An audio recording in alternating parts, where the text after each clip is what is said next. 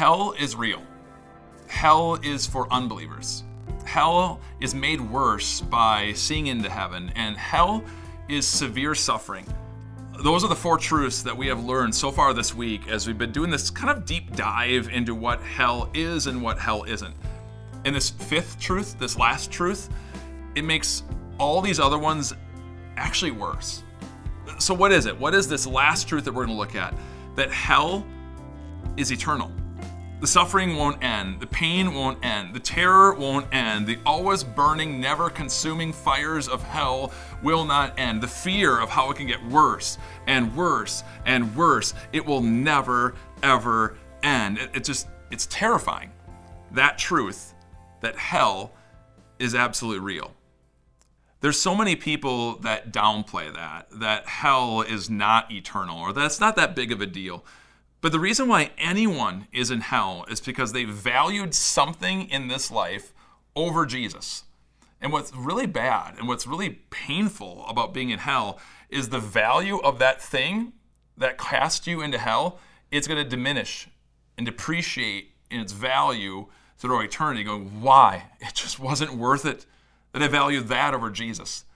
Think of the account I mentioned earlier this week from Luke chapter 16, the account of the rich man and Lazarus. Rich man doesn't value Jesus. He valued his wealth, and so he rejects Jesus. He goes to hell. Let's say that rich man was alive 75 years here on this planet. It's been about 2,000 years since that account was written. That means about 3%, only about 3% of his existence was he actually wealthy. The regret of that must ache and ache and ache into eternity, going, it just wasn't worth it. There's this guy in the New Testament, his name was Saul.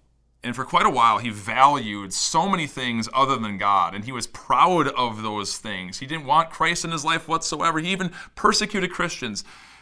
Later, he became a believer in Jesus, and all these things he used to value, he now didn't value anymore.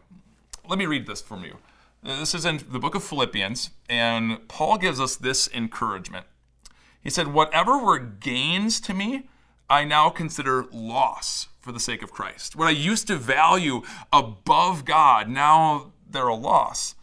What is more, he continues, I consider everything a loss because of the surpassing worth of knowing Christ Jesus as my Lord, for whose sake I have lost all things. And what's really cool is the word that Paul specifically used here for loss is the same word that is used when you throw cargo off of a ship in order to save that ship from sinking down. The cargo is valuable. It's the reason why you sail the ship in the first place. It's got value, it's got worth. But when the ship is about to go down, you consider it loss. You chuck it in order to save the ship. What is it in your life that you're starting to value above Jesus? What is it in your life the devil's tempting you to think is more important than Christ? Consider it a loss. Make it a loss. Throw it away, because those things hold no value compared to the priceless gift, the priceless worth that is Christ. Hell is eternal, and the people that are stuck there have that regret of what they valued over Jesus. May we consider those things a loss and value what is most valuable, the incredible gift that God has given to you, that Christ loves you, and Christ has redeemed you. And so you're never, ever going to have to experience the regret of heaven. You will have the joy of heaven.